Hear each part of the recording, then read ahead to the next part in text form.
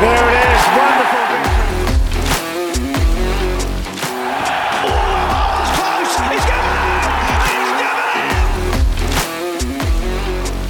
Hello and welcome to Endless Summers, an Australian Test Cricket History podcast. Season 2, Episode 7, 1903-04 vs England. Blame it on the Bosie. This is part 2 of our episode covering the 1903-04 tour by England. Part 1 was released last week and covers the first 2 tests of the 5-test series.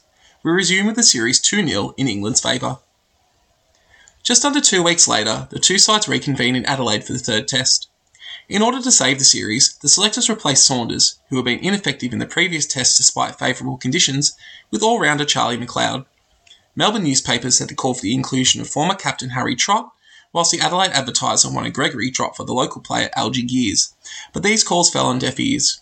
For England, Foster had recovered from his illness to take his place, whilst Knight and Ralph made way for Bosie and Fielder. The Australians won the toss under clear skies and opened with Trumper and Duff. Duff started with 6 runs off the first over from Fielder, setting the tone for the morning's play. The score was rising at better than a run a minute as fast running was combined with boundary hits to quickly push the score forward. Duff took Fielder for consecutive 4s, bringing up the team 50 and seeing the bowler replaced by Rhodes. Duff dominated the opening partnership, bringing up his 50 whilst Trumper was only on 28. Warner cycled through his bowlers, but little threatened the batsmen as boundaries were found with ease. The century stand was raised as Warner turned to his 6th bowler Hurst just before lunch.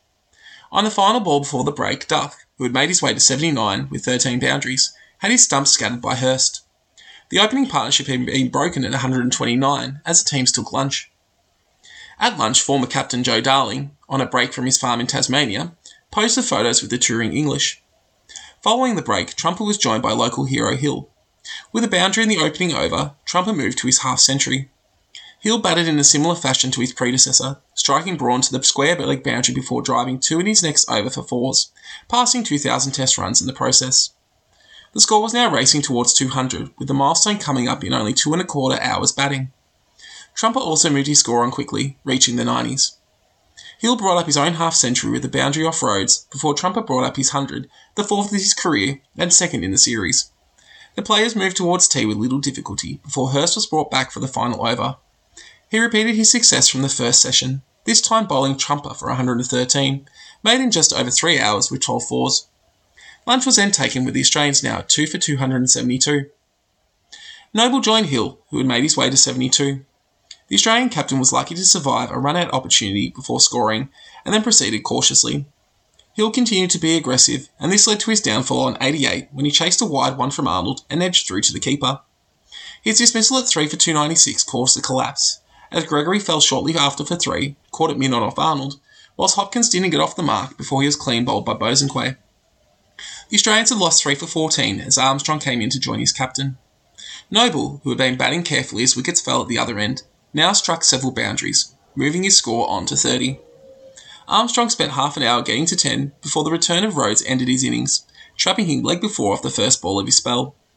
Trumbull came to the crease and saw out the rest of the day with Noble, with the Australians finishing on 6 for 355, the Australian captain not out 38. Day 2 saw the English resume with the bowling of Arnold and Bosie. The wicket was 2-pace, with each end presenting different challenges to the batsmen. Noble began the day with a boundary, but Trumbull was out soon after the resumption of play, bowled without adding to his overnight score of 4 by Bosie. McLeod joined Noble, who, after being lucky not to be run out, soon brought up his 50. Noble looked to attack more, striking another boundary. Against Arnold, he left his crease and missed, only for Lilly to fail to complete the stumping. When Noble gave the English keeper another chance later in the over, Lilly took his opportunity, with Noble out for 59. Soon afterwards, McLeod was run out for 8 from a throw by Rhodes from deep point, whilst Kelly was last man dismissed, trapped LBW by Bosie for 1. The Australians ended their innings with a total of 388, having lost their last 9 wickets for 116 runs. For the English, Arnold and Bosie took 3 wickets apiece. The English innings began at 1 p.m, with Warner and Hayward opening. Noble turned to McLeod to open the bowling, having returned to decide to provide the faster bowling that the Australians had lacked since the decline of Jones. Charles Edward McLeod was born on the 24th of October 1869 in Port Melbourne. He grew up in a cricketing family as one of 6 brothers, with Daniel and Robert playing for Victoria, whilst Robert also featured in 6 tests for Australia from 1891 to 1893. McLeod made his debut for Victoria in 1893-94 and made an immediate impact, taking 27 wickets and finishing only behind the great Terra Turner on the charts. This led to his selection in the first test of the 1894-95 Test series against England. He would often be in and out of the side over the next 10 years as he couldn't quite secure a permanent spot, but was often used for his dour batting and his reliable medium-fast bowling, with his stand-up performance being a century in Sydney against England in 1898. He was also profoundly deaf, which led to his downfall on one occasion when he was bowled off a no ball, but failed to hear the call and left his crease, only to be run out. As was often the case, he was chosen to fill a hole in the side and would do so to the best of his ability. McLeod's first ball was driven almost to the rope by Hayward before Warner ended the over with a boundary. Trumbull was his usual miserly self from the other end, but no chances were created. Howell and Hopkins were tried, but the English openers could not be dislodged in the half hour up to lunch, with the score reaching 29 as the break was taken. Over 18,000 were now in attendance, including the Governor-General of Australia. Following lunch, the score moved on to 47 before a ball from Howell grazed the edge of Hayward's bat before collecting the off-stump, dismissing him for 20.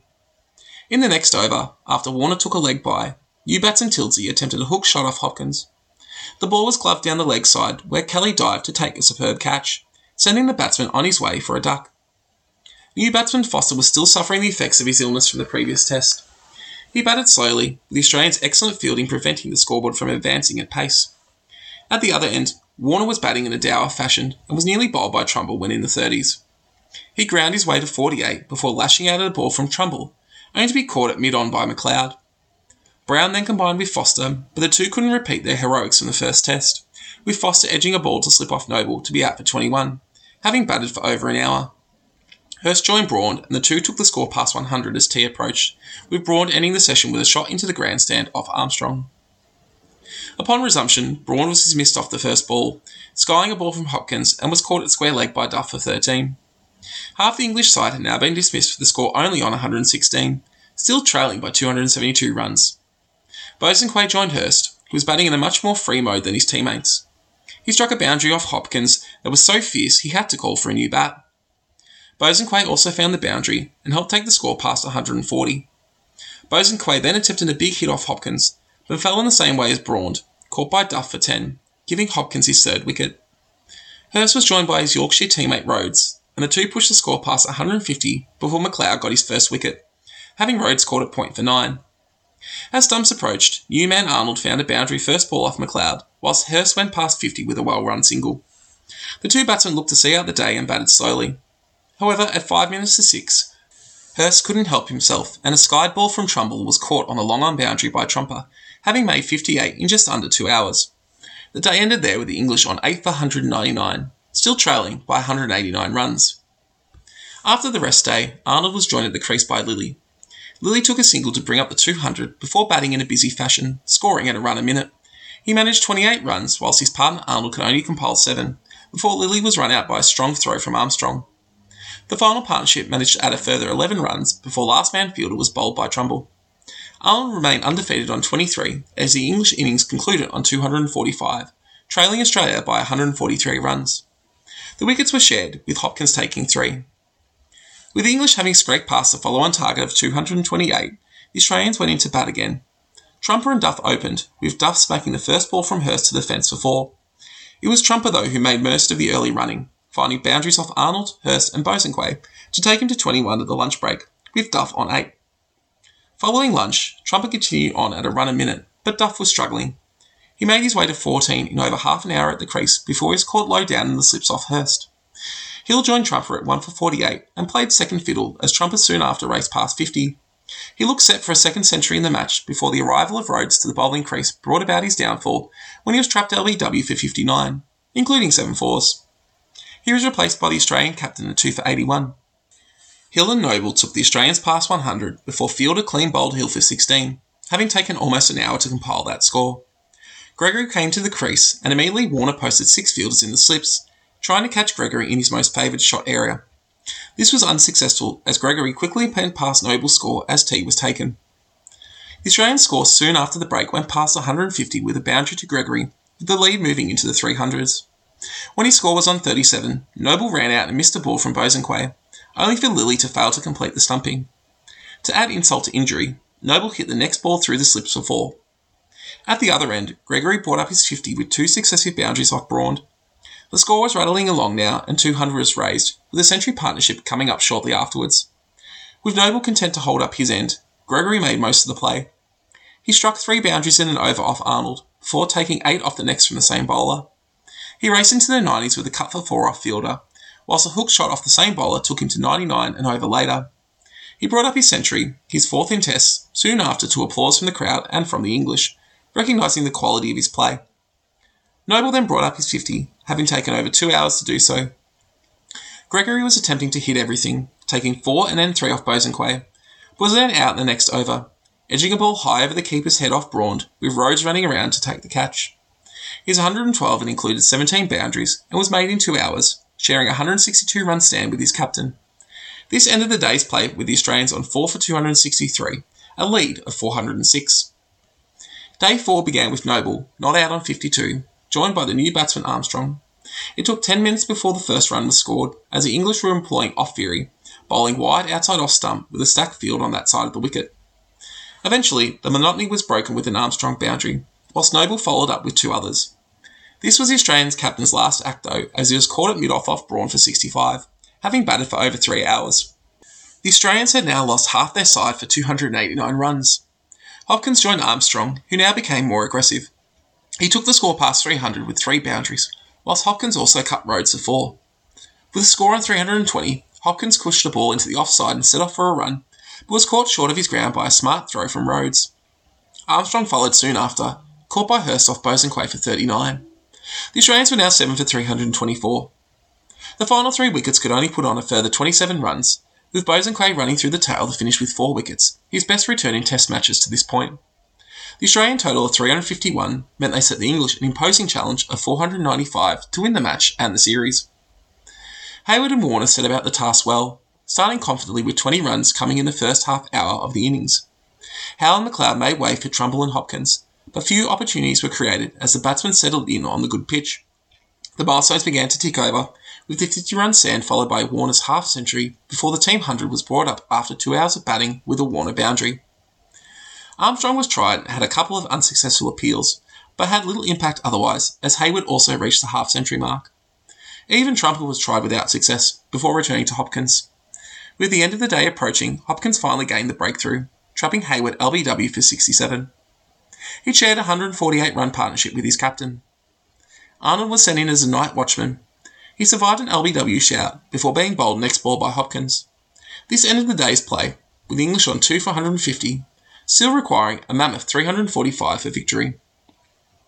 Despite play now being on the 5th day, the pitch was still excellent for batting, giving the English hope they could chase down the target. Not out Warner, who had made his way to 78, was joined by Tildesley. Tildesley had most of the early strike, scoring the first 10 runs of the day. When Warner finally got on strike, he drove a ball hard back to Trumbull to be out without adding to his overnight score. Foster joined Tildesley, but Tildesley immediately fell in the next over off Hopkins, with Noble taking a juggling catch at square leg. The English were now 4 for 160. The English could have been 5 down soon after, but Foster was dropped by McLeod at mid-on.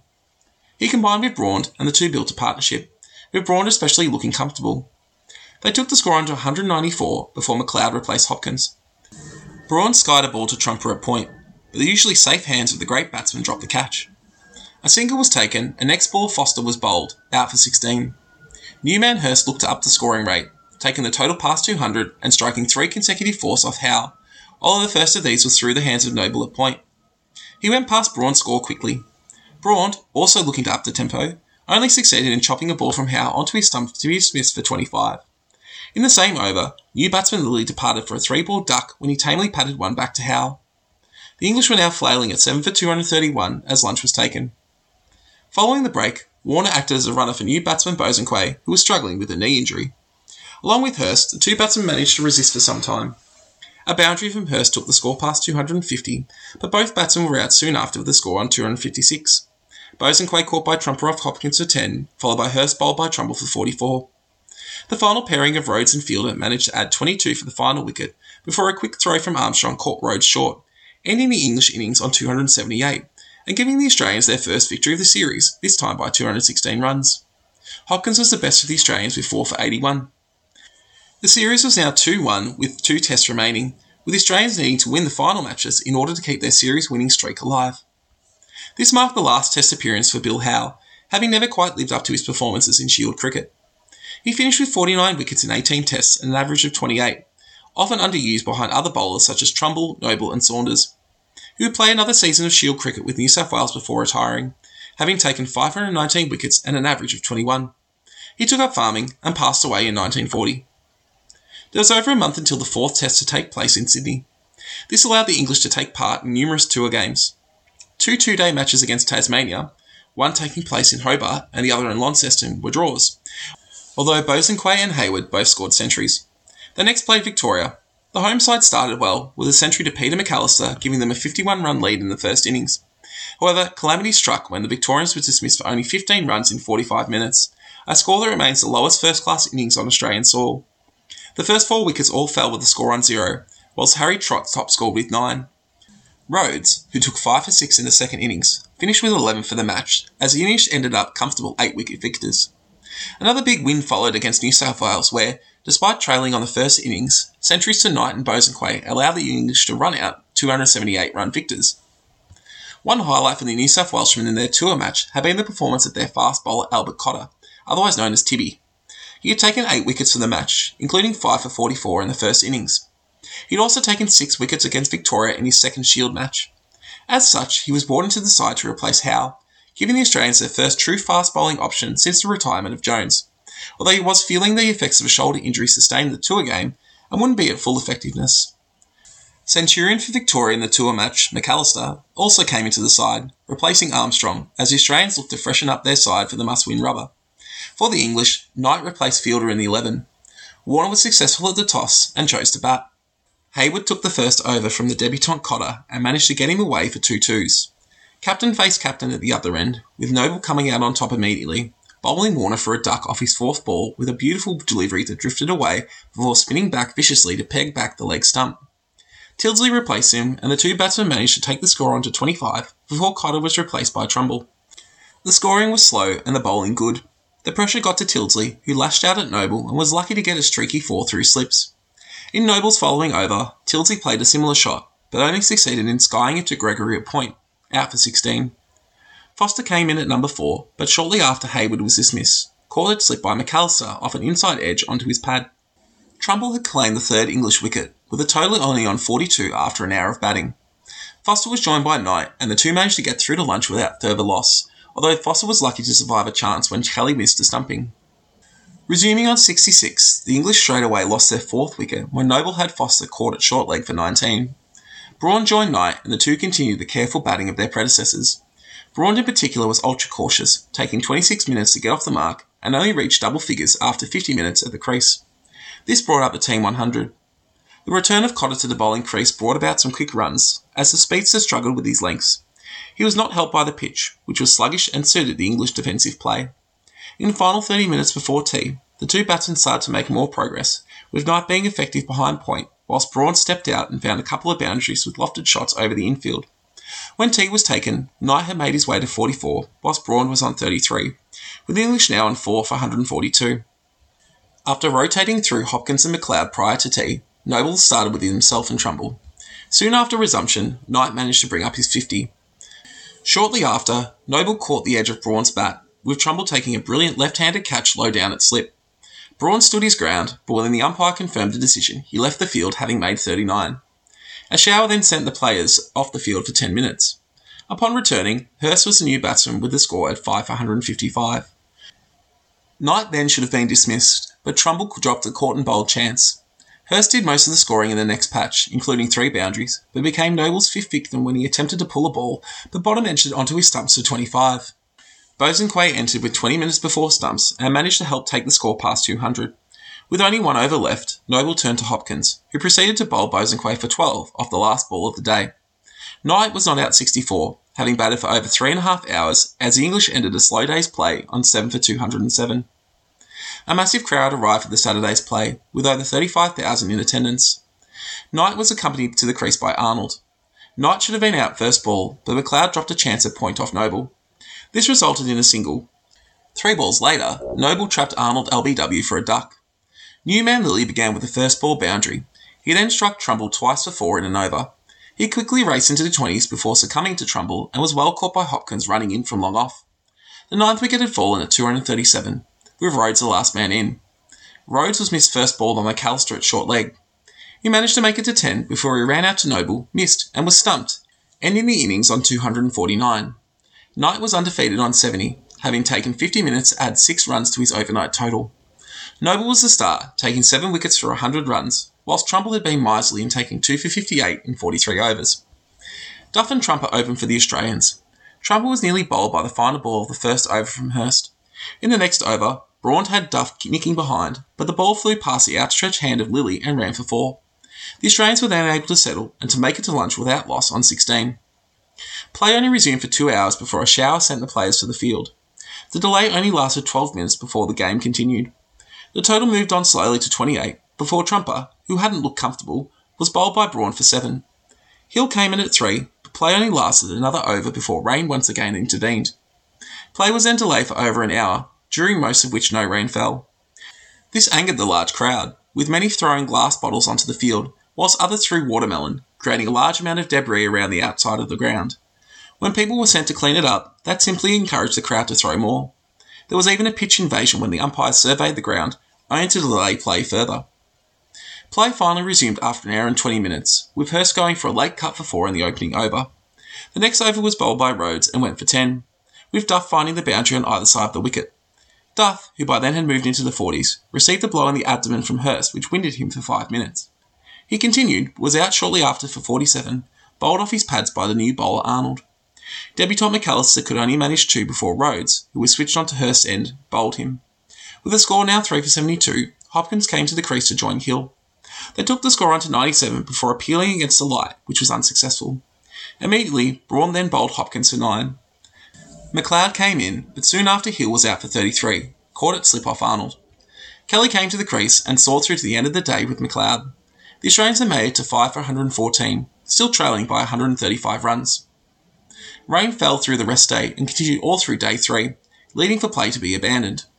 Day 4 saw huge puddles crawl across the ground, meaning it was impossible for play to start on time. High winds enabled the ground to be sufficiently dry for play by 4 p.m. The pitch had become a quagmire. Kelly fell soon after the resumption, caught at slip off Arnold with only 2 runs added. Noble joined McLeod, and the two took the score on to 124 before McLeod was bowled middle stump by Rhodes for 18. It only took a further 10 minutes for the final 3 wickets to fall, with Rhodes claiming 2 and Arnold 1. Nobles left 6 not out, whilst Trumbull and Cotter both made ducks. Rhodes and Arnold both ended with 4 wickets, whilst Braun claimed the other 2. The Australians were dismissed for 131, providing England with an invaluable lead of 118 runs in difficult conditions. Given the pitch, the Australians were hoping for quick wickets to get them back in the game. Warner changed things up at the top of the order, with Foster going in to open with Hayward. Surprisingly for bowlers of such experience, Trumbull and Noble struggled to create challenge for the batsmen. Noble in particular was punished for wayward bowling, eventually to the point he replaced himself with McLeod. With little difficulty, the two openers batted together for almost the entirety of the final hour, putting on 49 runs before Foster was caught by Noble at short leg off Hopkins for 27. Arnold came in at 3, but didn't have to face as Hayward successfully navigated the final over. The English, now at 1 for 50, ended the day with a commanding 168-run lead with 9 wickets in hand. The rain stayed away to allow for play to begin on time for day 5. Noble began the first over and immediately struck, having Arnold caught behind for a duck, giving him a pair for the match. Tildesley replaced him and joined Hayward, who was on his overnight score of 23. Tildesley could only manage 5 before he became Cotter's first test victim, with the speedster clean bowling him. The English were now 3 for 57. The undefeated batsman from the first innings Knight came to the crease and immediately received a blow to his shoulder from Cotter. Luckily for him, rain came then and allowed him a 30-minute rest before having to resume. The two batsmen slowly moved the score on to 73 before Knight became Cotter's second victim when he was caught at slip for 9. Hayward then gave a chance off Noble, but Trumbull dropped it at slip. Hayward and new batsman Braun were then sent from the field due to more rain, leading to an early lunch being taken. There was nearly 3 hours delay before the play could resume. During the delay, 2 men ran from the grandstand to try to get to the pitch, but were caught and escorted away by policemen to cheers from the crowd. Soon after resumption, Hayward gave another chance, but Noble couldn't complete the caught and bowled. Cotter began to go for runs, with Hayward turning him to the vacant area behind square leg multiple times. Braun then brought up 100 with the square cut for 4 off Hopkins. Trumbull replaced Cotter, and this soon brought about the breakthrough, with Braun hitting a ball to McLeod at mid-on to be out for 19. Hurst joined Hayward, who soon after raised his 50, before he was then trapped LBW by Trumbull for 52, having spent 2.5 hours at the crease. The score was now 6 for 120 as Bosenquay came to the crease. He was lucky to survive before he had scored, with Hill dropping a chance running in from the boundary. At the other end, Hurst attacked, with a slash over the slips for 4, followed by a shot straight back past the bowler's head into the crowd. He was out shortly after, with McLeod having him caught behind for 18. McLeod followed this up with a wicket of Bosenquay for 7. Warner and Lilly combined at 8 for 141 and took the English to the brink of stumps before Lilly was bowled by McLeod, ending the day's play. The English had made it to 9 for 155, a lead of 273 as the play headed to day 6. The Australians looked to wrap up the innings quickly to restrict their fourth innings target, starting with their quickest bowlers Cotter and McLeod. However, Warner, who was joined by Rhodes, was able to bat carefully on a slow pitch. Rhodes made most of the early running and quickly went past his captain, making it to 20 runs with little difficulty. A half chance came soon after, but a mishit from Rhodes landed between Noble and McLeod. The score went past 200 and a 50 partnership for the final wicket was raised before the Australians finally ended the innings, with Rhodes being caught off Cotter at second slip for 29. Warner was left 31 not out as the English posted 210, with Cotter and McLeod both claiming 3 wickets. The 55-run stand had allowed the English to set a total of 329 for the Australians to keep the series alive. Only a short time remained until lunch, with the Australians surprisingly breaking up their usual opening pair, sending McAllister in with Duff. They managed to make it to 6 without loss before the break was taken. Following lunch, Hurst got a ball to jag off the pitch and bowl McAllister for 1.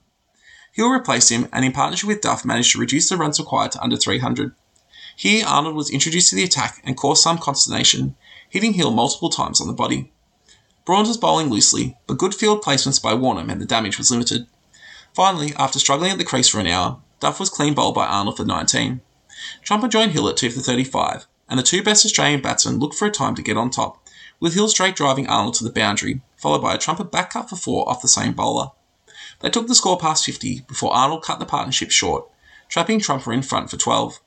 Noble then joined Hill, and the two looked to build a partnership, moving the score into the 70s. Here, Warner turned to Bosenquay. Bosenquay threw the ball up to Hill, with the left-hander leaving his crease. However, it was a googly, and spun away from the left-hander's bat, with Lilly completing a smart stumping. Hill was out at 76 for 26. Next man Gregory couldn't manage a run for his trapped LBW Bosenquay, bamboozled by the ball spinning into him. This brought about the tea break with the Australians on 5 for 76. Following the break, new man Hopkins attempted to charge Bosenquay, but the wrong one had created doubt with which way the ball was spinning, with Hopkins missing completely to be stumped for a duck. New man McLeod managed 6 before edging a Bosenquay leg break to Lilly, whilst Trumbull completed a pair when he became Bosenquay's third stumping victim. Bosenquay now had the spectacular figures of 5 for 12, the Australians collapsing from 3 for 76 to 8 for 90 in just over 20 minutes of play. The Australians were now 239 short of the total, with England only requiring 2 wickets to clinch the series. Noble and Kelly managed to take the score past 100 with some big hitting, before Kelly became Bosenquay's 6th victim when he was caught by Foster at slip for 10. The final partnership managed to put on 57, with Cotter displaying some skill with the bat with 5 boundaries, and Noble managed to go to past 50. Bosenquay was hit out of the attack, with Hurst returning to end things by bowling Cotter for a run a minute 34. The Australians finished on 171, with Noble undefeated on 53, having survived the carnage at the other end. Bosenquay's figures had been wrecked somewhat by the hitting at the end of the innings, but he still finished with an outstanding 6 for 51, whilst Hurst and Arnold both claimed 2. The Ashes, which had been Australia's since 1898, were now heading back to England. This was especially gratifying for Warner as his team had been written off by the local English press before they departed, with Warner's selection of Bosenquay in particular coming in for criticism. There was little time for celebration though, as the final test in Melbourne was to begin 2 days after the finish of the Sydney Test. The sides took the train to Melbourne and hastily prepared for the game. The Australians made one change, with South Australian Algie Gears coming in to make his debut for Sid Gregory, who outside of his century in Adelaide had only made 77 runs in 7 innings in the series. Warwick Armstrong was 12th man. The English made no change to their successful lineup. Rain had fallen overnight prior to the match, but the pitch had been covered, so it was not as bad as it could have been. However, it was not allowed to be covered once the match commenced, so any future rain would have an impact. Noble won the toss and chose to bat. Duff and Trumper started well, taking 7 off the first over from Hurst. The breakthrough came early though, as Duff swung hard at Braun, but missed and was bowled for 9 with the score at 13. Hill came in at number 3 and witnessed from the other end another Trumper special. Trumper straight drove Hurst for 4 before swinging Braun around to the leg boundary. Rhodes was then introduced, but Trumper struck him for 3 boundaries in his first over, with the score moving to 50 after only 30 minutes of play. Arnold came on, but Trumper slashed him through the slips for a boundary. At the other end, Hill made his way to 16 before edging Rhodes to Braun at slip. He departed with the score on 2 for 67 and was replaced by Noble. Trumper shortly after brought up his half-century as the two progressed to lunch. Warner rotated all his bowlers without success as the Australians made it to the break at 2 for 96. Following lunch, Trumper started by cutting Rhodes to 4 to bring up the 100. Noble then found the boundary off Arnold before Trumper, showing great skill, pulled a ball from Arnold wide outside off the stump to the vacant leg boundary. The score raced on to 142 before Braun was brought back. Trumper, who was on 88, drove the ball straight back down the pitch where Braun took a smart catch low down to his left. He hit 11 fours in the innings and was replaced by McAllister.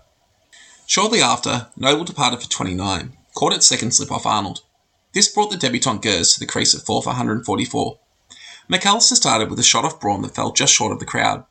At the other end, Gers batted cautiously, but when he was on 3, he played back to a ball that popped up higher than he was expecting, with the ball bouncing off his back and back to the bowler.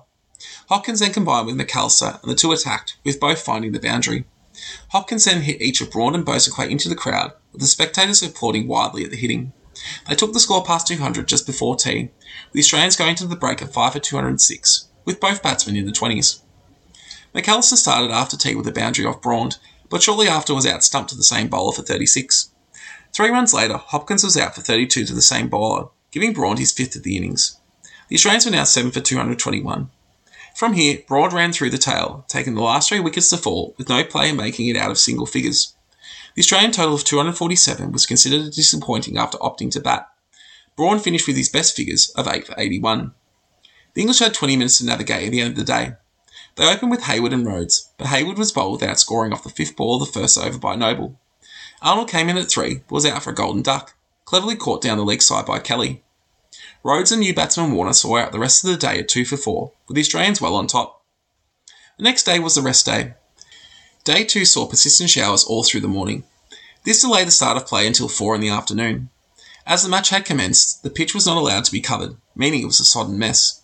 This was exemplified by both not-out batsmen being out in the first over, with Rhodes caught a point off the first ball, whilst Warner, after a single to new batsman Tildesley, was out caught in the slips. Cotter being the successful bowler.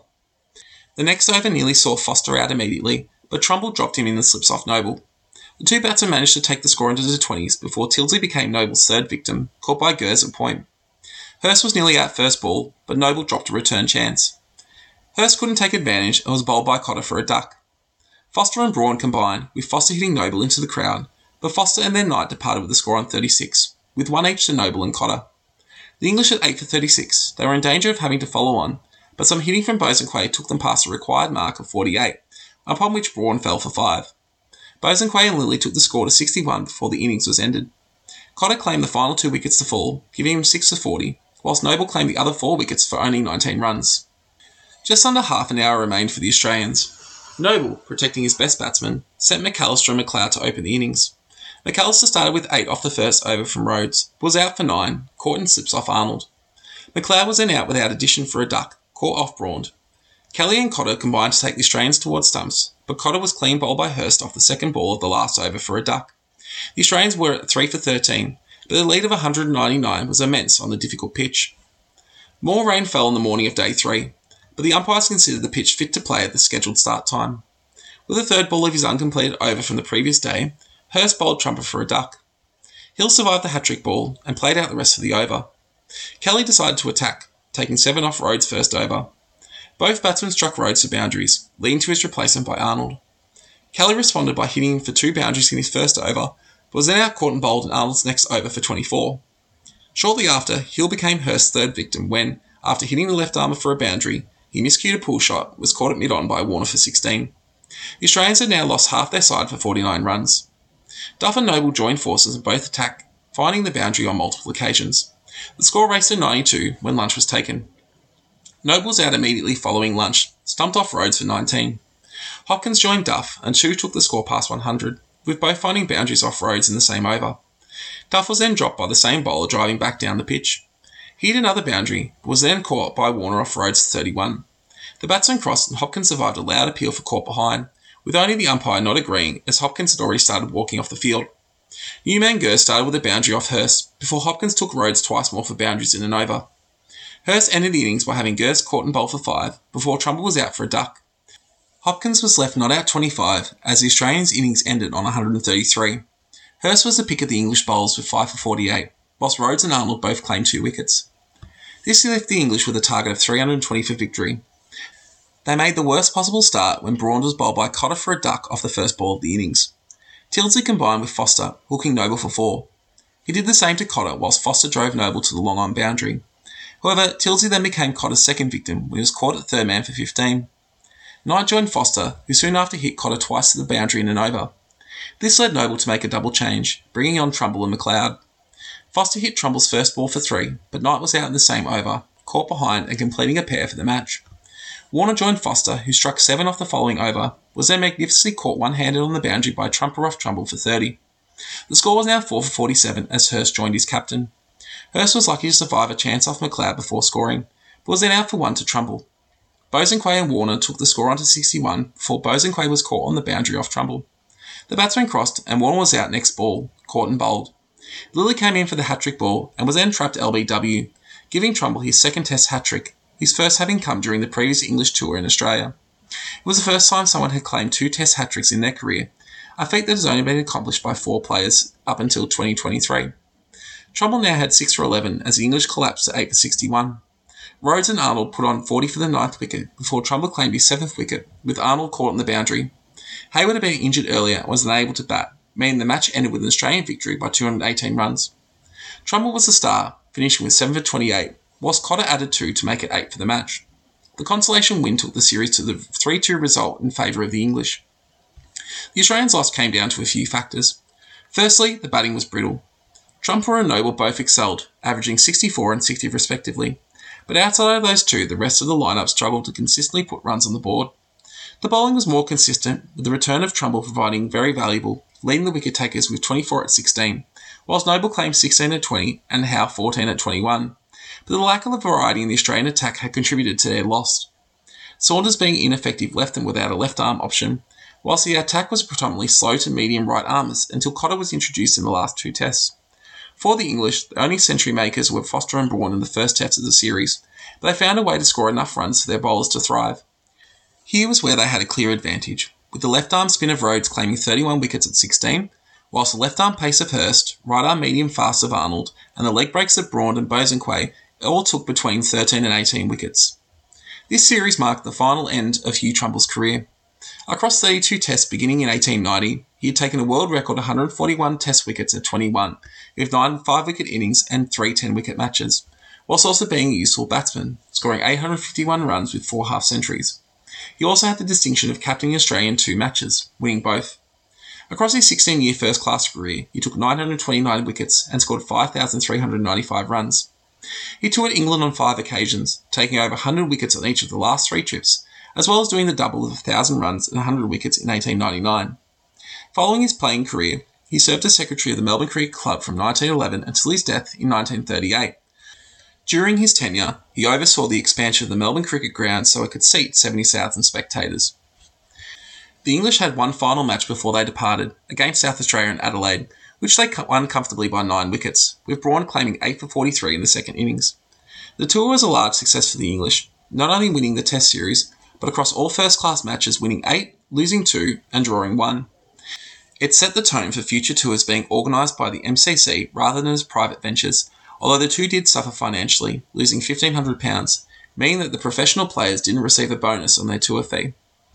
One of the biggest winners was the English captain Pelham Warner. He had copped criticism for his selections, particularly of Bosanquet, and his results had validated him. Whilst they had some luck with the weather, Warner went on to claim that they actually succeeded despite bad luck caused by rain. Their greater depth in batting and bowling had won out.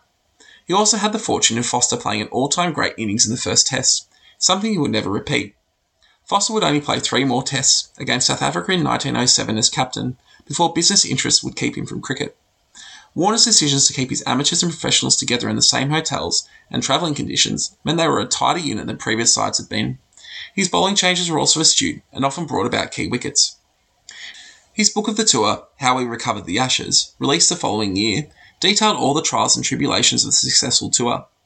Whilst Warner was quite defensive of his approach and had used the book to settle some scores, it also cemented the legacy of the Ashes as a symbol of Australian-English Test contests for all time, with the English celebrating the man who finally recovered the urn after 8 years. Despite the drought-breaking series win for England, the biggest impact of the series was the ramifications of Bosanquet's new delivery. The Wrong'un would make leg spinners the most desirable bowlers in the world. South Africa would go on to win their first Test series soon afterwards off the back of leg spinners who had learnt the googly after watching Bosanquet in county cricket. In the stands during the Sydney Test were two future Australian leg spinners, Herbert Horden and Arthur Maley, who would go on to use the googly to great effect. Maley would go on to influence the two greatest leg spinners of the 1930s in Grimmett, who would develop his own special delivery, the flipper, and O'Reilly, who would then inspire Richie Benaud. In fact, it's possible to draw a line from Bosanquet's invention to the 21st century, when Shane Warne became arguably the greatest bowler of all time, building on the foundations established by Bernard Bosanquet. Thank you for listening. New episodes of Endless Summers will be released fortnightly. Please subscribe to be notified of new releases. You can also follow us on Twitter at pod_endless, and you can email us at endlesssummerpod@gmail.com.